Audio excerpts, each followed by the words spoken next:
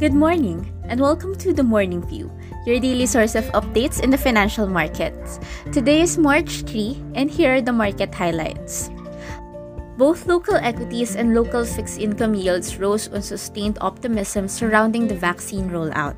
600,000 doses of Sinovac's vaccine arrived in the Philippines on February 28, with 756 already inoculated as of March 1. The PSEi finished at 6,919.54, up by 0.68% day-on-day, while the local fixed income yields went up by 0.62 basis points day-on-day, led by the short end, which increased by 3.50 basis points. Meanwhile, the Philippine peso also strengthened amid sustained positive sentiment over the progress on the vaccine rollout, and as the local stock market gained for 3 consecutive days. The US dollar-Philippine peso pair closed at 48.57. Now, on to some local news highlights. The Bureau of Treasury reported that the national government's outstanding debt went up to 10.3 trillion pesos as of end January. This was higher than the 9.8 trillion pesos posted as of end December 2020 and the 7.8 trillion pesos recorded as of January 2020. The latest figure reflects another 540 billion pesos borrowing from the short-term loan facility of the central bank. We turn our spotlight of the day over at Universal Robina Corporation, which reported a 15% year-on-year increase in net income to 11.6 billion pesos. Despite a 1% drop in sales of 133.1 billion pesos, its operating income rose by 7% to 16 billion pesos on better cost management and cheaper input prices. Meanwhile, at the overseas markets, U.S. equities fell as optimism faded amid worries on valuation of the stock market.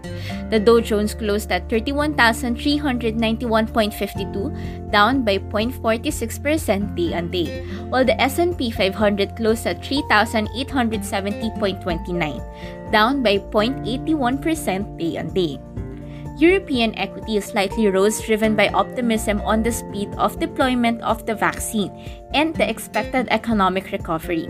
This was, however, partially offset in the afternoon by the negative sentiment from global stock markets on overvaluation fear. The MSCI Europe closed at 136.93, up by 0.22% day-on-day. U.S. Treasury yields were mixed but fell on average after its recent highs, driven by demand on the recent auction for the 42-day Treasury bills. Investors are closely watching the comments of SEC Chair nominee Gary Gensler and Fed Governor Lael Brainard. On average, U.S. Treasury yields fell by 1 basis point. The U.S. dollar weakened alongside the drop in U.S. Treasury yields due to mixed sentiments.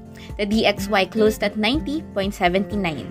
Lastly, for Asia-Pacific markets, Asian equities declined as Chinese regulators considered managing capital inflows to the country to prevent the risk of bubbles.